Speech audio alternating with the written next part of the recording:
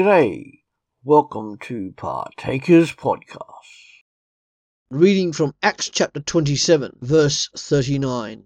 When it was day, they didn't recognize the land, but they noticed a certain bay with a beach, and they decided to try to drive the ship onto it.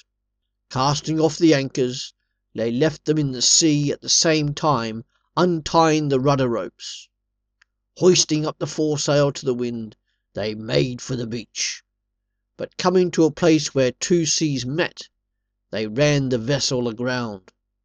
The ship's bow struck and remained immovable, but the stern began to break up by the violence of the waves.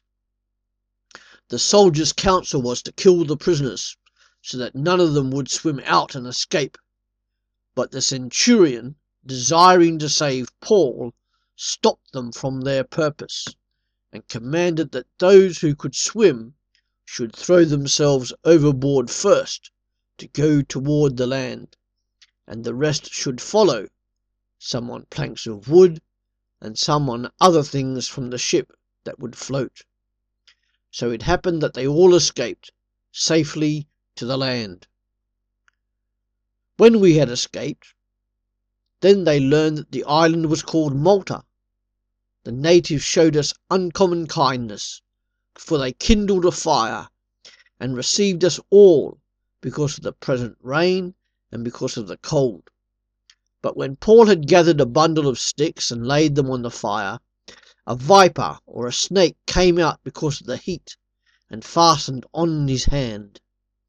When the natives saw the creature hanging from his hand, they said one to another, "No doubt this man is a murderer, whom, though he had escaped from the sea, yet justice has not allowed to live."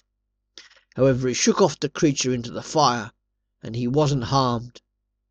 But they expected that he would have swollen or fallen down dead suddenly. But when they watched for a long time, and saw nothing had happened to him, they changed their minds, and said that he was a god. So, along the journey, eventually the ship arrived at Malta from Caesarea. Everybody was safe and secure, but tired and bedraggled. The Roman centurion didn't want to kill the prisoners, including especially Paul, the ones that he was guarding, because he wanted to keep Paul alive. And this group of people stayed in Malta for 3 months. And all we know of their stay in Malta is 2 quite remarkable events. Firstly, the snake on the beach. As we read, the local Maltese people were hospitable to this group of travellers. Immediately, the Maltese people built a fire on the beach for the weary, cold travellers. Paul had gathered some of the wood for the fire, and when he put the wood on the fire, a snake was driven out by the heat and fastened itself onto his hand. At this point, because of their superstitions, the Maltese thought Paul was a murderer and trying to run from justice. Paul didn't suffer, however, and the Maltese changed their minds about Paul.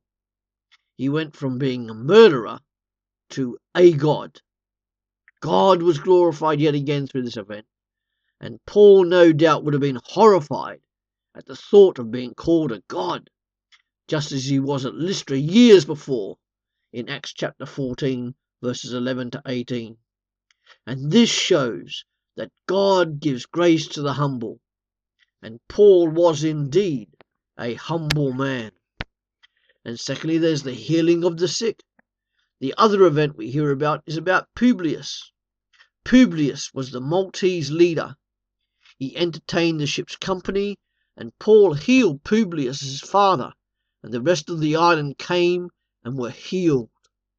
Salvation by the grace of God was preached, and Paul was honoured in many ways. We are not told if any Maltese became believers at this point, though we do know they did later on. And then they're approaching Rome. After 3 months in Malta, they sailed on towards Italy. They landed at Puteoli, and Paul stayed there a week with some fellow believers who had come as far as 40 miles to meet him.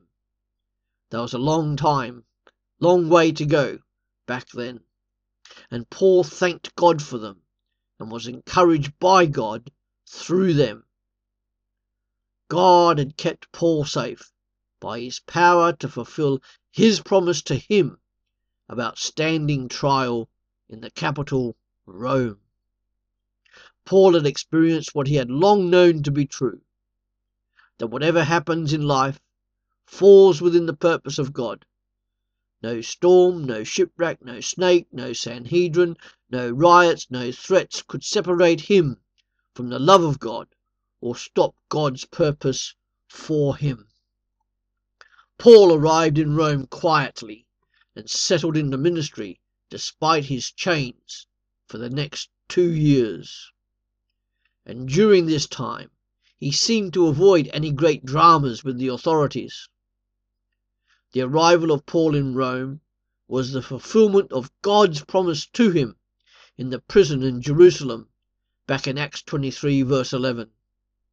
Paul never forced anything on anyone, yet he refused to let anyone stop him from proclaiming Jesus Christ as Lord.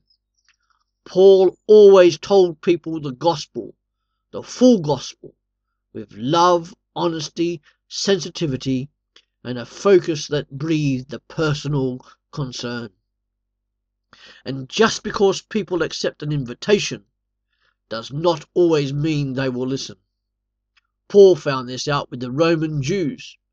They listened to him and then rejected the gospel message of Jesus Christ. And this is the last specific event recorded in Acts. We are left with the picture that preaching the gospel is hard in a world that is unsympathetic to us or our message. It is also the last instance of a Jewish rejection of Paul's ministry, and from now on he seems to concentrate only on the Gentiles. And this is shown in the universal nature of the church today, whereas back in the time of Paul it was primarily Jewish. It also confirms Jesus' principle that when the message is constantly rejected in one place, then we are to take the message elsewhere. Matthew 10 verse 14. The gospel moves on, seeking the lost wherever they may be found. And then there's thirdly and finally, mission while under arrest. For 2 years Paul was able to preach the gospel in Rome, and all this time he was under house arrest. And there are 3 main features of his ministry during this time. Firstly, he welcomed all who came to see him. His door was always open to all inquirers. If he couldn't go to them, then he would always welcome those who came to him.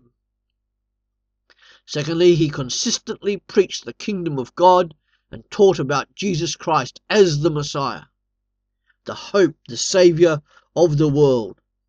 Paul's passion was Jesus Christ, and his message of salvation was about the saving grace of Jesus Christ. Jesus Christ dominated Paul's life. Paul loved him and constantly lifted him up before all people. And then thirdly, Paul preached boldly and without hindrance. Even though Paul was chained, his mouth remained open for Jesus Christ and Jesus Christ's gospel of good news of salvation. This sums up the book of Acts. Jesus cannot be contained. The gospel cannot be silenced. The salvation of sinners cannot be stopped. The work continues.